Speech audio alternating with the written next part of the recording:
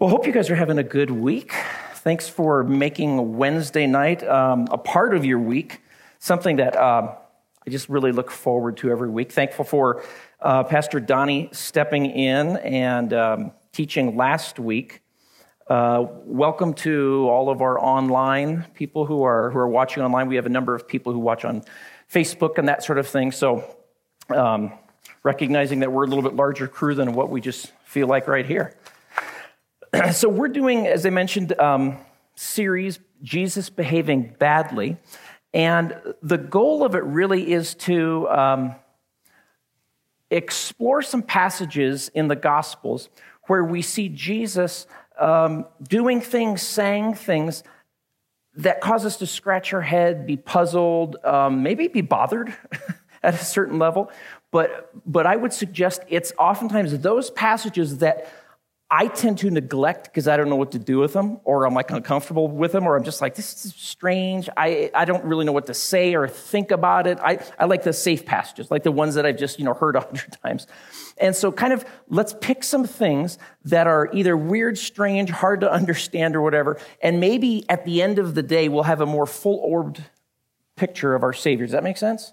So that's kind of the goal of this series. And tonight we're going to be looking at Matthew chapter 19, and specifically this encounter, this exchange that Jesus has with some of his religious contemporaries. And he's asked about divorce. Isn't that a fun topic to talk about in a midweek service? I was talking to our band earlier, and I was like, I think it's a practical and meaningful topic, but it's not a whole lot of fun or anything like that.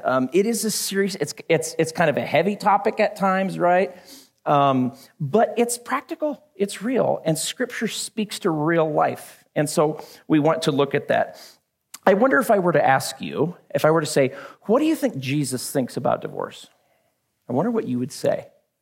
Or if I said, what do you think the Bible teaches about divorce, about remarriage? I wonder what you think. I would be curious to know. How have you formulated what you've come across in Scripture into anything coherent to say this is, the Bible's teaching on divorce and remarriage? And so we're going to land on some comments that Jesus makes in Matthew 19 here. Because, and again, this is kind of a behaving badly, because based on what you think about what Jesus teaches, it's very possible. In fact, I've known people who have sort of said this because they think, well, this must mean that based on what Jesus allowed for divorce, marital abuse and other things, I guess Jesus didn't have a whole lot to say about that. Or he actually allowed something that would allow that to happen, which throws up some big question marks in our minds about the goodness of Jesus for me. If he's saying, no, you need to stay in a situation in which maybe you're in danger or something, is that, what do we think about it? So what we're going to do, like I said, we're going to land in Matthew 19. We have to backfill a lot before we get there, because this passage, I would suggest, is maybe one of the most widely misunderstood passages in the gospel. We have to backfill a lot because there's so much going on that the readers and the listeners there, they just took a lot of stuff for granted because they were there. You know what I mean by that? They just assumed so much stuff. So when things are said, I'm not necessarily assuming all of those things. And so we want to kind of backfill. And then one last kind of note before we jump in here. This is a sensitive subject for a lot of people, right? I won't ask for a show of hands, but I'd be surprised if anyone in this auditorium wouldn't say, oh yeah, divorce has happened somewhere in my family. If it's not immediate, it's at least like one sphere removed. So all of us are impacted at one level or another, and oftentimes there's shame tied around these sorts of things and difficulty. And so I do want to say this. I always want to say this sort of thing when we talk about these kind of issues is, if you hear me say something that you think is like way off or offensive or, oh my goodness, come talk to me before you get upset, okay? Maybe I misspoke. Maybe I said something that I didn't mean to. Maybe I need to clarify. But are you with me on that? If there's something said that you're like, I can't believe he said that, come talk to me first. Don't get upset, okay? Last thing I'll say is, if this is something that you'd say, I kind of want to after tonight, maybe lean into this a little bit more, think about this more, whatever. Let me give you one person who is a good resource. He's an author. His name is David Instone Brewer. Instone Brewer was like a dash name, you know what I mean, hyphenated. David Instone Brewer. If you want kind of much of what I'm going to be presenting here in a 5-minute, almost cartoon YouTube video, type in, he did this funny thing on YouTube, type in David Instone Brewer, what are those, Playmobil. Remember those little characters? And someone just kind of created like a little 5-minute presentation on here's the Bible's teaching about marriage and divorce and remarriage and all that sort of thing. So take a look at that sometime if you want. So Matthew 19, we're going to backfill. Marriage covenants. When we talk about covenants, what do we mean biblically here? Because I think that we, especially in America, I'll speak for myself, I tend to kind of theologize marriage, meaning romanticize, theologize. I kind of think about it as something really abstract. It's this beautiful abstract thing. I mean, I like that idea, right? I don't tend to think of it. In fact, I have for years spoken very differently from a contract and a covenant, and they're really different things. And I've kind of been forced to realize biblically, they're not. A covenant and a contract, even in Old English, they come from the exact same word. And beyond that, in America, we don't use the word of covenant a whole lot. Or when we do, we don't think of it as something that has expectations, penalties associated with it. We in America, tend to think of a covenant as something that honorable people do, or they hold to it, right? You keep a covenant out of honor, out of kind of being a good person. Maybe the only exception that I could think of anyway was we do still use the word covenant. It's tied to common interest property development. If you live in a condo, if you live in a neighborhood, you probably have covenants, conditions, and restrictions, right? CC&Rs. And you have a homeowners association that will enforce those covenants. And that's probably the only, and see, you didn't sign up for the covenant. I mean, when you buy the property, you just assume it. It has rights and it has expectations, and the covenant has to do with how can you use your property. Well, you can use it for this, you can use it for that. You can't hang your laundry outside to dry. You can't store things here. All those sorts of things. In the Old Testament, the word for covenant or contract, there's just one word. It's berit. A berit is a contract, covenant, whatever, however you want to translate it. That's the only thing that there is. Solomon, remember when he's going to have things built, he makes a berit with Hiram to deliver wood. I need this much cedar brought in, and the berit would have expectations. You bring in this much cedar by this day, I pay you this amount. That very, very simple. That's what goes on. But there doesn't even necessarily have to be friendship involved in a berit, in a covenant, in a contract. Now, when we think about Jewish marriage contracts, because that's where this is being formed, and this is what's kind of giving us context here, a marriage contract is called a ketubah. A ketubah was a document which would be signed, and it laid out all of the expectations, all of the obligations, how much money each party is bringing into the marriage. If there's a divorce, how much money will go to the bride.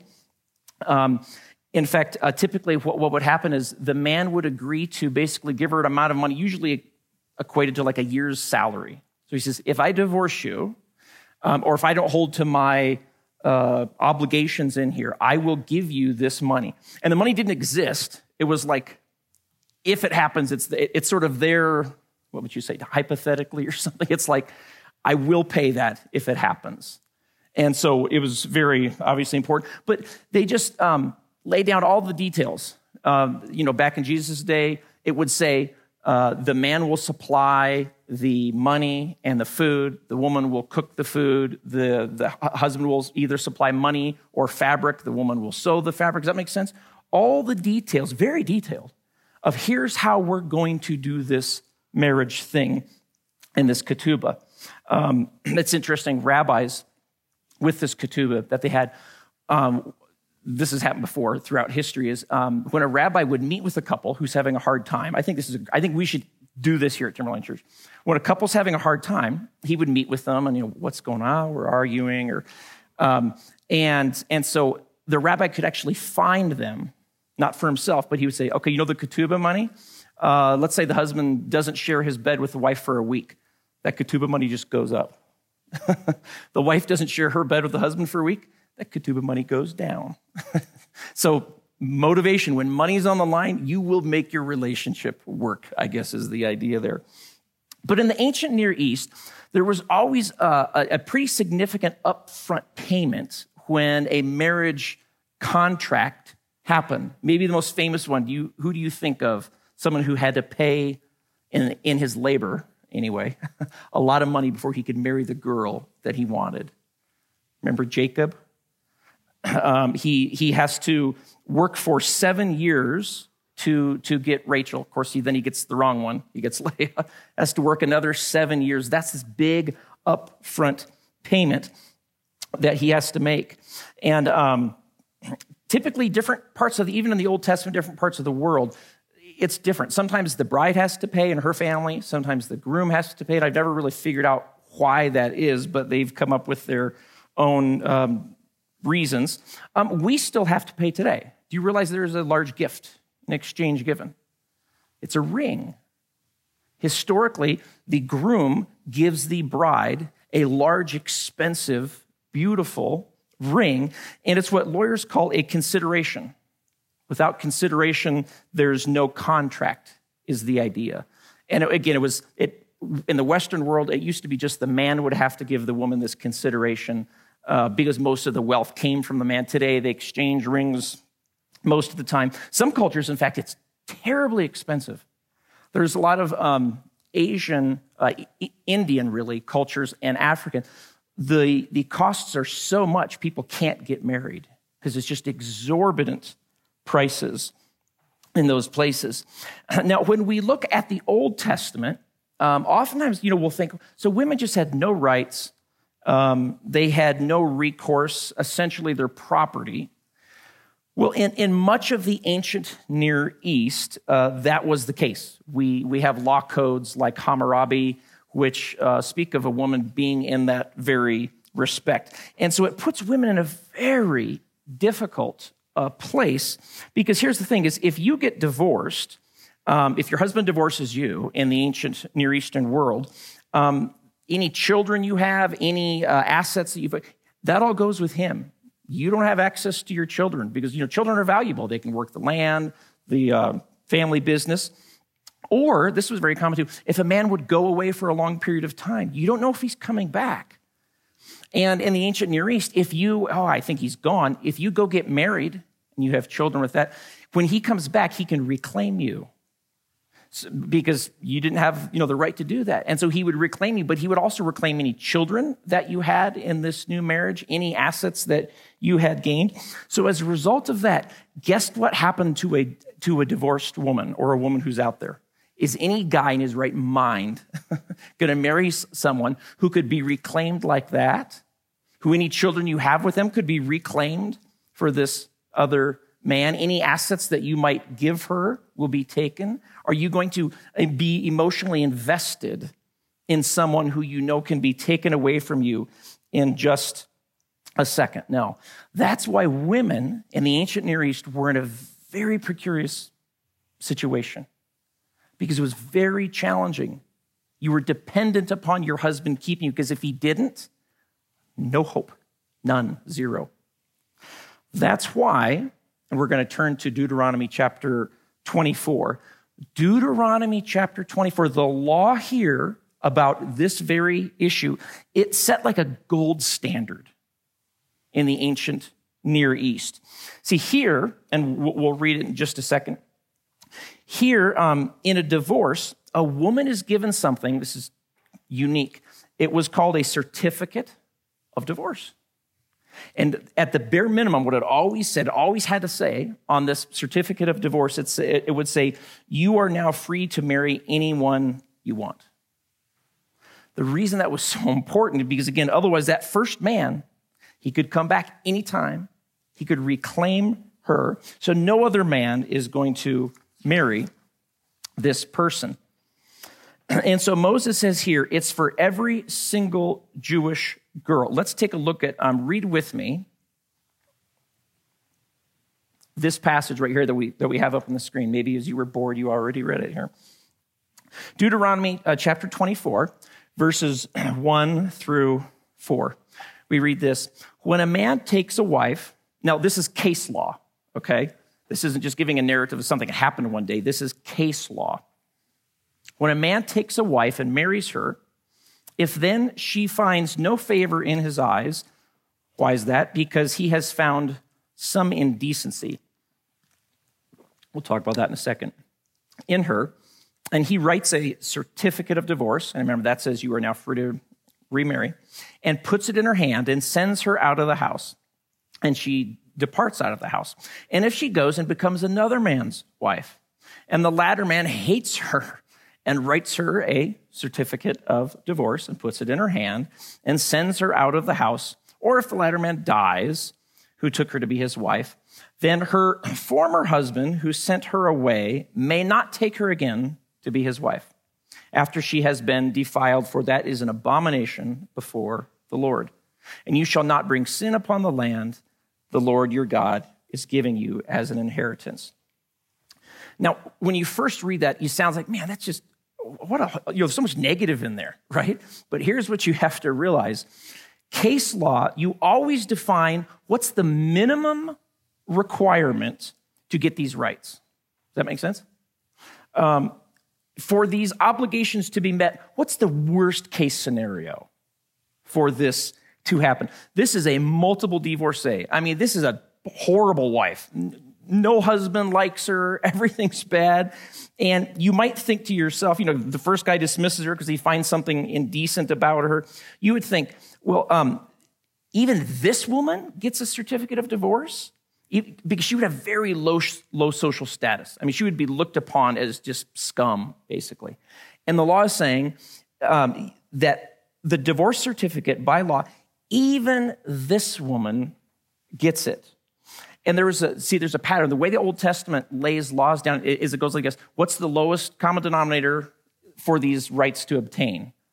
And then it means, well, if it's true for her, it must be true for the person who's socially above her and everyone else. Does that make sense? So, for instance, Paul actually does this. In 1 Timothy, I can't remember the chapter, 1 Corinthians 9. Have you ever heard Paul say this? It's so weird. He's talking about ministers, and he's saying we should pay ministers. Like, they should be able to get paid. And then he goes, don't forget, the Old Testament says never put a muzzle on the mouth of an ox which is treading grain. How many of you think that's a great argument for why we should pay ministers? We read there like, what are you talking about? Have you lost your mind? No. What's the lowest? Well, a mere ox who is working to tread the grain gets to eat some of it. And Paul goes, if that's true of an ox, go above that. Is it true of a hired hand, a worker? Well, of course, we should feed these hired hands and workers. If it's true of a hired hand and worker, is it true of the person? Yes. So should a minister who is working, should they get paid? Do you see it now? You lay the lowest common denominator, worst situation. This woman's been married 50 times and, just awful. Everyone hates her. She gets a certificate. Oh, okay. So are you with me here?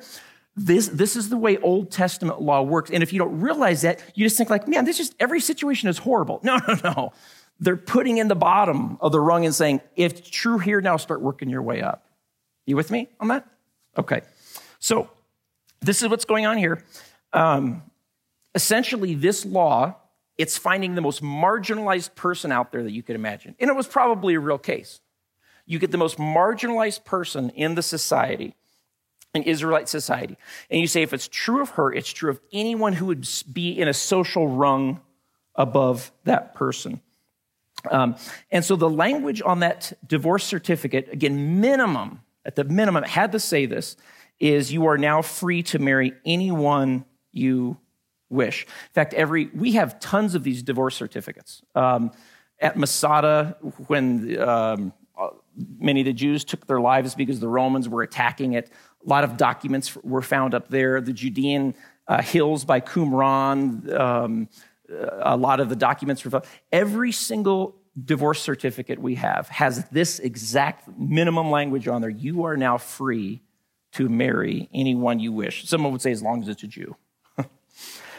So the reason for divorce in this passage, Deuteronomy, we mentioned this earlier, this phrase right here where it says found, can you see that one there? Some indecency in her. The way the rabbis, the way interpreters interpret that is, this is referring to adultery, okay? So it's saying, what is, according to Jewish law, what is a valid reason to dismiss your partner? It's the sexual indecency. It is divorce. So we have at least one reason, one valid biblical reason to get divorced. And it goes all the way back to Deuteronomy chapter 24. It's well known. Unfaithfulness is a possible reason. The second passage from the Torah that gave shape to their understanding of what marriage was, what divorce was, and remarriage, because that's always the question as well, is this one right here. This is Exodus chapter 21, and verse 7 is where it starts. Let me just read it here. When a man sells his daughter as a slave, basically poor family, indentured servitude, sells this woman as indentured. Remember, what's the law going to do? It's going to give the worst, most crummy situation you could imagine, okay? When a man sells his daughter as a slave, she shall not go out as the male slaves do. If she does not please her master, who has designated her for himself, then he shall let her be redeemed, that is, bought back. He shall have no right to sell her to foreign people, since he has broken faith with her. If he designates her for his son, so this was a slave girl in the house that he's saying, I'm gonna have you marry my son. He shall deal with her as a daughter. So now she's no longer hired hand. She has to be treated as a daughter in the family. If he takes another wife, so the son has married her, but now the son is, this is polygamy. He takes a second wife. If he takes a second wife, he shall not diminish. What are the three things mentioned? Food, clothing, and her marital rights, probably meaning conjugal rights. He says, if he does not do these three things for her, what? She can divorce. She can leave. It says she shall go out for nothing, no payment, meaning she doesn't have to, remember, because she's a daughter now. She's not a slave girl in any respect anymore. So the first stipulation in the Torah for a divorce being valid is marital unfaithfulness, adultery. The other three reasons, and we're going to see this not just in this one place, this is going to be carried throughout. The other three reasons are neglecting, intentionally and ongoing neglecting a person's food, clothing, or marital rights. Those are the second reasons, or the next three reasons there. And so when we look at this, we tend to think this is some obscure passage that's like tucked away in some part of the Bible that no one would know about or anything. But in the first century marriage covenants, again, we found those two. I mentioned Masada. We found tons of marriage certificates there. Every single marriage certificate you will ever find from the first century world and even backwards quotes this: you must not diminish her food, clothing, marital rights. Every single one. It was written into every single contract, and every Jewish woman kept this like you think your social security card's important? This is the most important document you as a woman can possess, because this is your ticket to freedom if things go awry, severely awry. This is your ticket. This is what would allow you to leave because of this level of neglect of food, clothing, marital rights, or adultery. It would allow you to maintain that large sum of money that was given into the ketubah contract that you have. And so these were the most valuable documents that a woman could possess, the most valuable. And so the 4 obligations went both ways. And of course, here's how the rabbis would reason, a little sexist, but they go, well, if it's true of women, remember that if it's true of a woman that you get food, clothing, marital rights, and faithfulness, it's true of a man, because of course a man is above a woman in society, right? And so this was understood as a reciprocal thing, that both parties have expectations, that I bring home the food, you cook the food. I bring the clothing, you sew the clothing. You know what I mean? There's this reciprocal expectation in their understanding of us. In fact, it's interesting. Even the prophets, you go later in Israel's history, Israel is spoken of as the bride, and God says, I'm your husband. I mean, all throughout. And how faithful is Israel to Yahweh? Horribly, right? I mean, awfully. Isn't faithful at all. And what's so interesting is the language that's used. Let me just look at a couple different examples here. This is Isaiah chapter 50. He speaks of, I have given your mother, that means the nation, I have given you a certificate of divorce. Yahweh actually says to Israel through the prophets, I'm divorcing you. Or we see, this is in Jeremiah 3:6, says, for all of the adulteries of the faithless one, Israel, I had sent her away with a decree of divorce. Or even I'll scroll down a little bit to, I think it's in here, or maybe it was, it's Jeremiah. Let me go to the next one here. No? Oh, yeah. Well, this is interesting. Does this sound familiar? We just read it a little bit. If a man divorces his wife, now this is speaking of Israel and Yahweh, okay? If a man divorces his wife and she goes from him and becomes another man's wife, will he return to her? Would not that lead to greatly polluting the land? See, the prophet's big question is, how is God going to get remarried to Israel? Because we know Deuteronomy, once you send someone out and they become a wife of another, you can't go back to them. And we don't have time to go into the why of that. But the prophets are wrestling with this idea of how can God go back and reclaim Israel? Because he's divorced her. And so they're all kind of like wrestling with, maybe he'll do it this way, maybe he'll do it that way. You remember this one? I think it was Jeremiah. He's told by God to take a stick and break it in half. And it represents, because remember, the kingdom broke. Israel in the north and Judah in the south. Israel's been divorced. God's divorced her. And then keeps saying, you better watch out, Judah, or I will divorce you too. And so Jeremiah takes a stick and he goes, somehow God's going to reconnect these sticks. And there's all these questions and they all kind of process differently through that. But God says through the prophets, the prophet Ezekiel, you know what he says?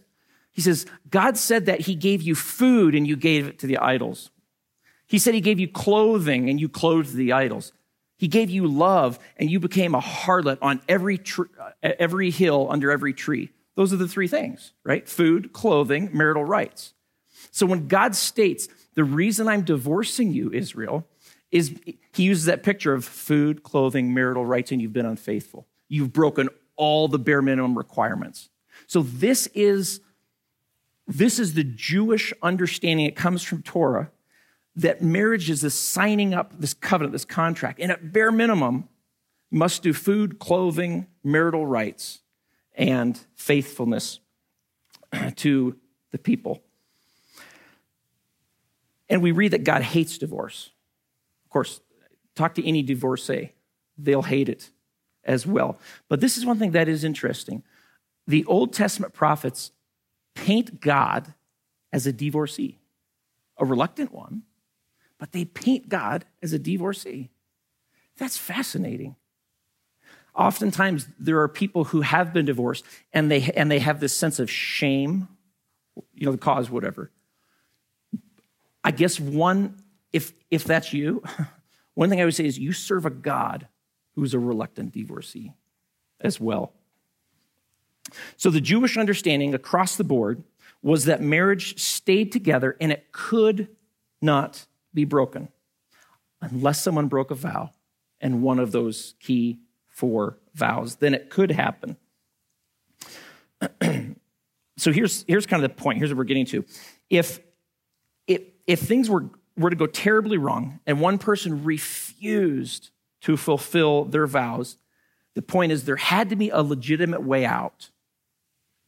Interestingly, there's only one case in which there's no way out.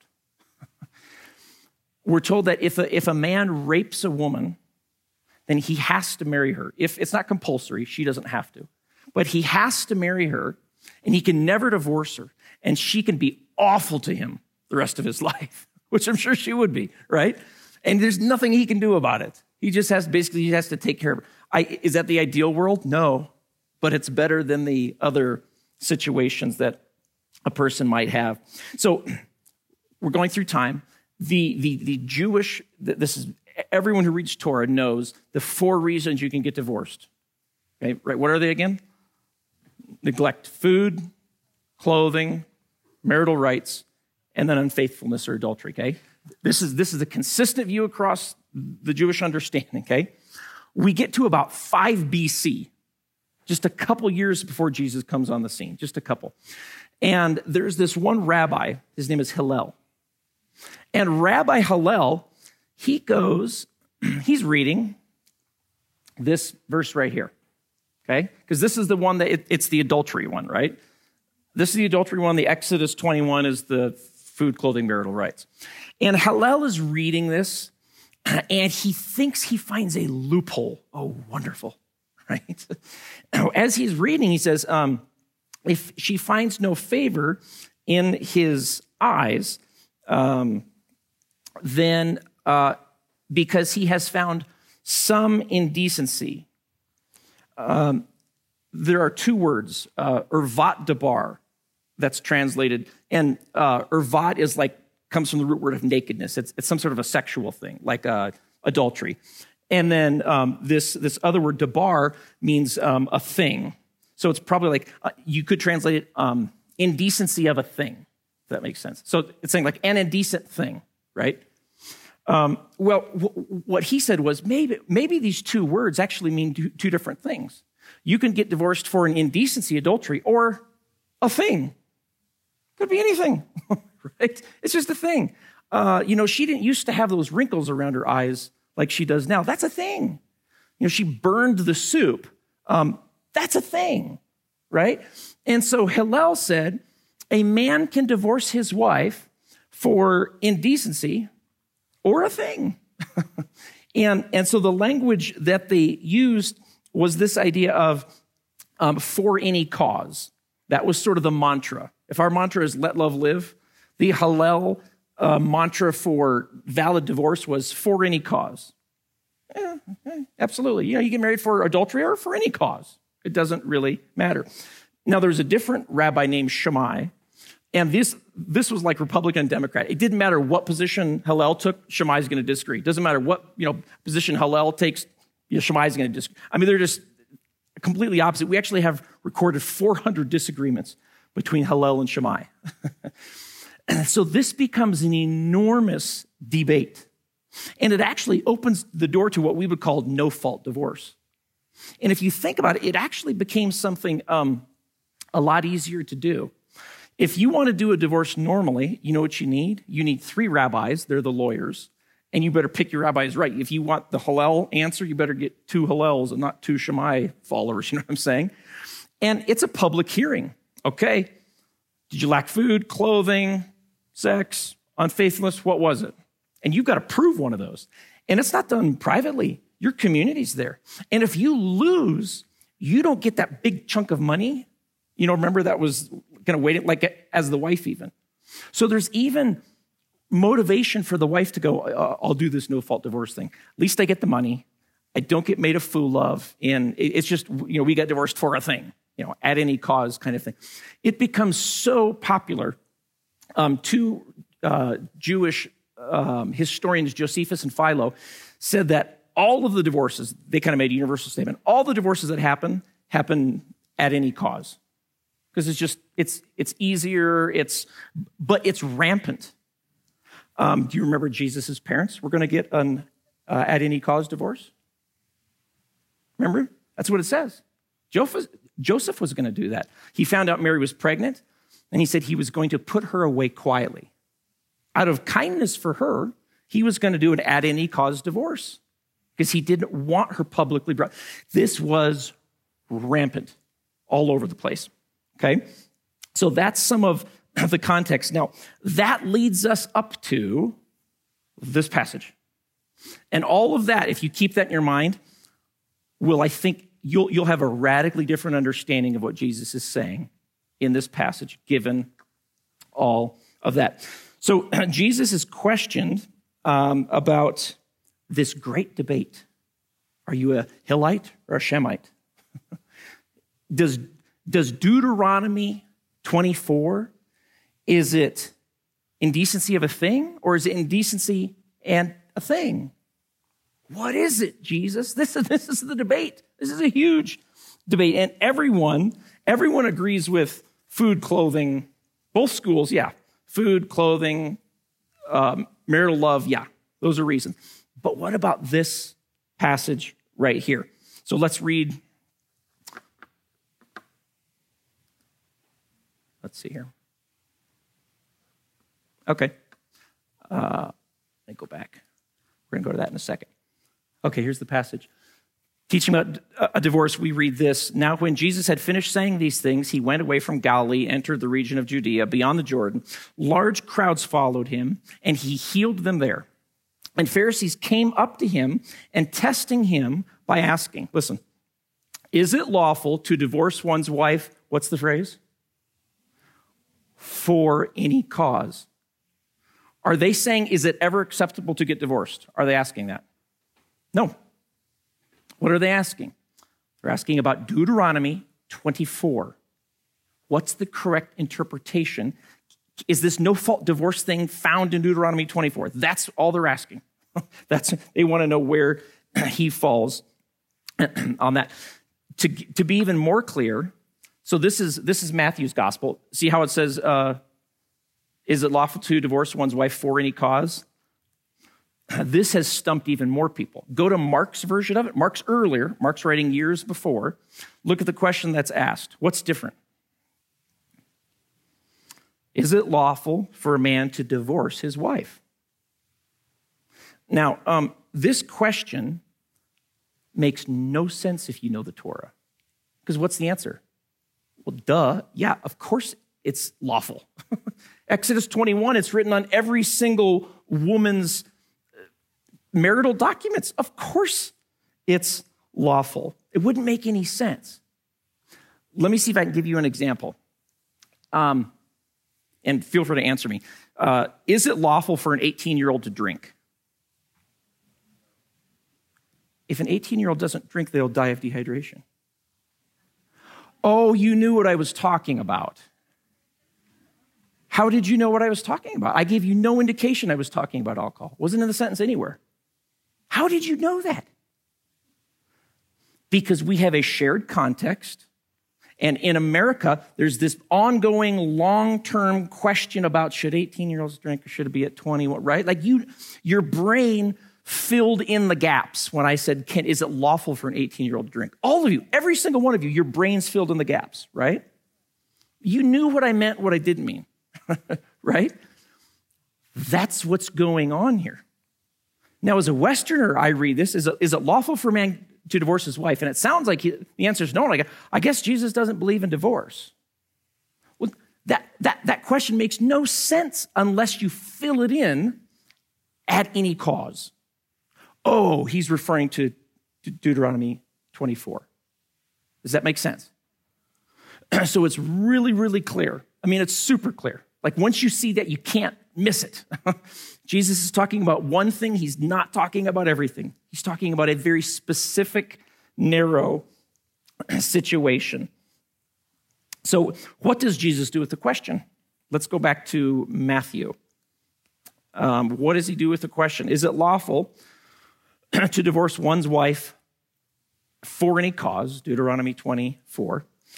And what's interesting is he doesn't answer him right away. He's like not interested in talking about divorce. He gives him a lecture on marriage.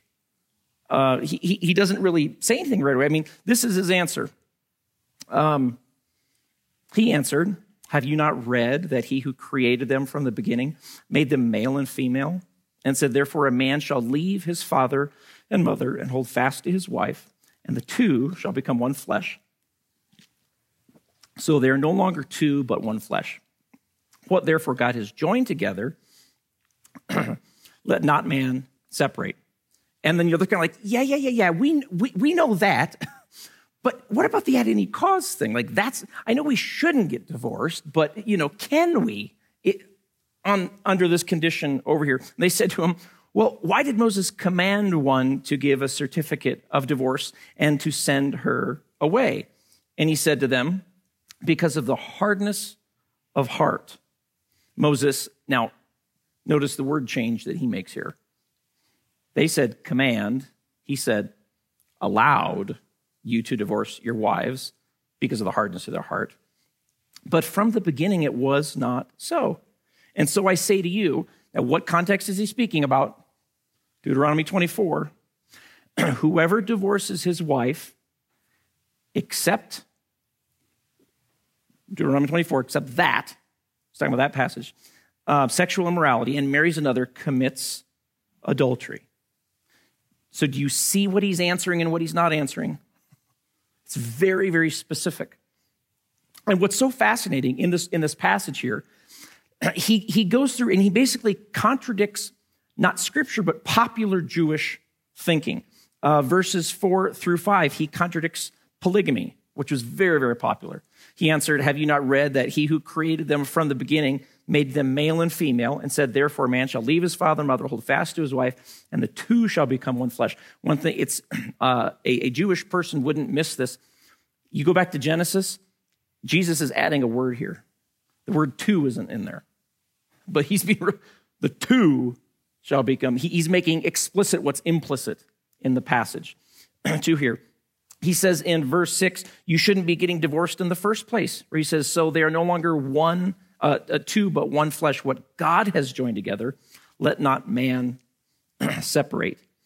And then in verse 7 through 8, the common belief at the time was that if your spouse committed adultery, you had to get a divorce. It was like the decent thing to do. And yet in 7 and 8, why does he say it here? He says, why did Moses command one to give a certificate of divorce and send him away? And he says, because your hearts are so hardened that it's a concession. He allowed it. Meaning even there, what's the ideal?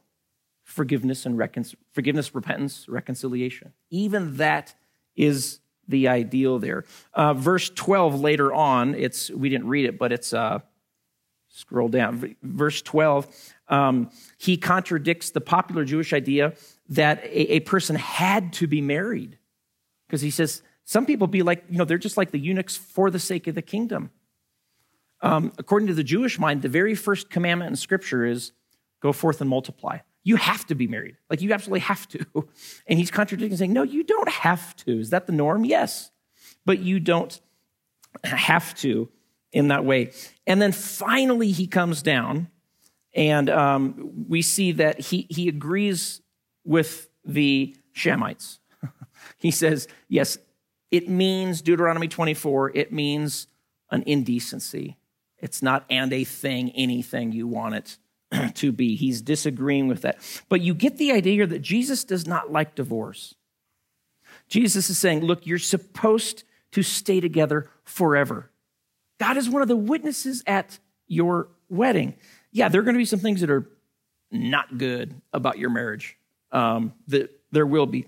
But it's only when there's the hardness of the heart that he says that's the only time that divorce really takes place, because there's hardness of heart and one or both people is unwilling to reconcile and to work toward that. And that's why Moses allowed the certificate of divorce. But you don't get divorced for the small things, is his point. So Jesus is he's about keeping marriages together, but he still recognizes, there are times when hardness of heart makes the only option divorce. So what about the adultery thing? Verse 10, we read, let's see, here's verse 10. Oh, no, it's at the end of verse 9, sorry. This section right here, where he says, "And I say to you, whoever divorces his wife except for sexual immorality and marries another commits adultery." Remember, he's saying, if anyone gets divorced at any cause or for any cause and then gets remarried, it's adultery. Now you might think that'd be like, how is that adultery? Well, his point is it's not a valid divorce. You're still married to that person. So it's committing adultery. And this takes us, again, this is like super fast. I wish we could spend more time, just for the sake of time we can't, but I do want to jump to, because this always goes in people's minds, is what about what Paul says in 1 Corinthians 7? What's interesting, if you look at the first part that I've highlighted there, Paul has in mind Deuteronomy 21 in this passage. Look what he says. The husband should give to his wife her conjugal rights. Oh yeah, that was Exodus 21. And likewise, the wife to her husband. And then he goes through and talks about what are all the expectations. You have obligations. You have obligations to your spouse. And then in verse 15, he says at the very bottom there, he's giving examples. If an unbelieving partner separates, let it be so. In such cases, the brother or sister, which is a believer, is not enslaved or bound. He uses the word doulos, meaning like there's an expectation that you can't be married again. And his whole point is saying, if a person leaves you, they're doing Exodus 21. They're neglecting you through food, clothing, marital rights. That's leaving, that's desertion. So Paul doesn't make up his own thing here. Because a lot of times people look at, Jesus says you can only get married for unfaithfulness. Paul says you can only get married if someone leaves you. Well, I guess it's one and one. We got two reasons. No, they're talking about the Old Testament law. That's their mooring, is what did God reveal about marriage and divorce and remarriage. And so he allows for remarriage if there's a valid reason for divorce. And then in verse 10, he speaks of, this is probably an actual case that he's writing to and about. This is a Christian wife and a Christian husband. He says, the wife should not separate from her husband, but if she does, she should remain unmarried or else be reconciled to her husband, and the husband should not divorce the wife. So this assumes that this is probably one of those any cause divorces that's happened.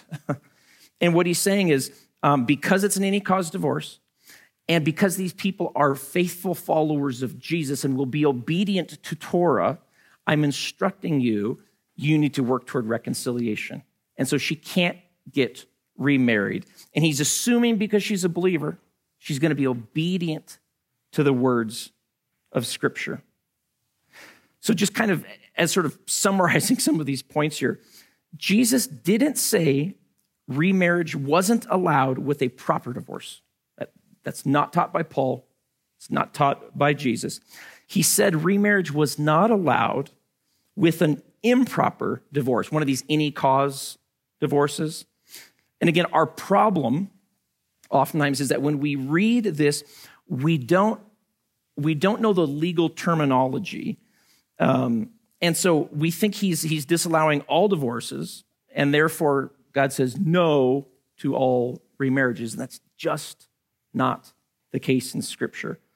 And again, there are so many questions that linger in people's mind. I was talking to someone just last week, and they were telling me about their daughter who's in this kind of abusive situation. They say, but they can't.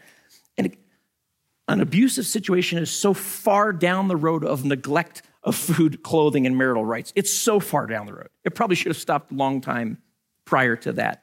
But it falls into that category of neglecting. And so as we think about what it means to be a follower of Jesus and how do I apply Scripture, that's why God has given us the community of other believers, that we have conversations. We go out to eat and talk about, hey, how's your marriage doing? What's going on? What are your struggles? What are the things that are... We're given the body of Christ for a very specific reason, to look at Scripture, to apply it to our lives, for encouragement to each other when there's very difficult times. And this is the most important thing, is especially if, at some point you're at that place where you're kind of making decisions about your marriage. God knows your heart. If you're trying to force something, if you're trying to find, if you're a Hillel loophole kind of person, God knows your heart. Don't think he doesn't. But again, come to the place where we have communion and community with each other. And, if part of your story, I know this touched a lot of you. The reason why we invest in things like divorce care here at church, grief share, is because we go, we're all broken. No one's perfect. Everyone's accepted. But we all have places of brokenness. And we need to be careful that as we think about oftentimes people who have been divorced are sort of almost thought of like it's the unforgivable sin. The rest of your life, you're just living in sin. No, there's something called contrition, and God gives forgiveness in place of it. God forgives all the decisions that we make. And again, he knows our hearts. And what I want us to do is move to a time now where we do this every week. We take communion. And to me, it's a beautiful picture of God who's a divorcee, who would go to any lengths to reclaim his bride. And the fact that we have been invited into that, grafted into it, is the language that Paul uses sometimes. And then you say, you're the object of his love. He loves you so, so much. He would go to this length. He would die. And in the person of Jesus, he has. So over these next couple minutes, band's going to play a song. Go to one of the stations around the room, allergen-free is in the back. Grab the elements, just hold them, go back to your seat, engage in worship, participate, and then at the end of the song, we'll all take it together. Could you stand with me if you're able to? We do this in response, those words we were just singing, I was thinking about, where it says, I give you all of myself. And of course, we do that in response to him withholding nothing and giving all of himself to us. And this is a picture of that, pouring out his blood, his body broken for us on the cross. And that's what we celebrate. We proclaim his death in the past. We look forward to the future consummation of the kingdom fully here, new creation. And so we take this both with a rear view, looking back at his sacrifice, and a forward view at new creation. So let's take the bread, his body broken for us.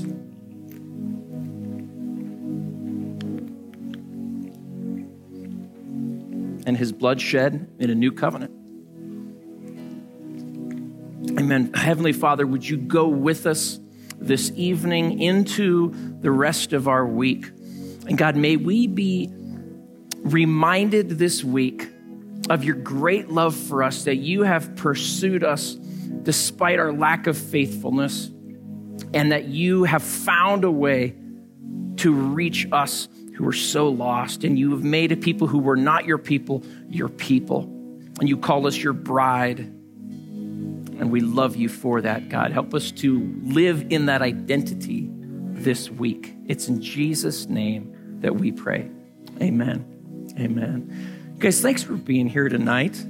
Always enjoy being with you. So we'll see you next week. Have a great weekend.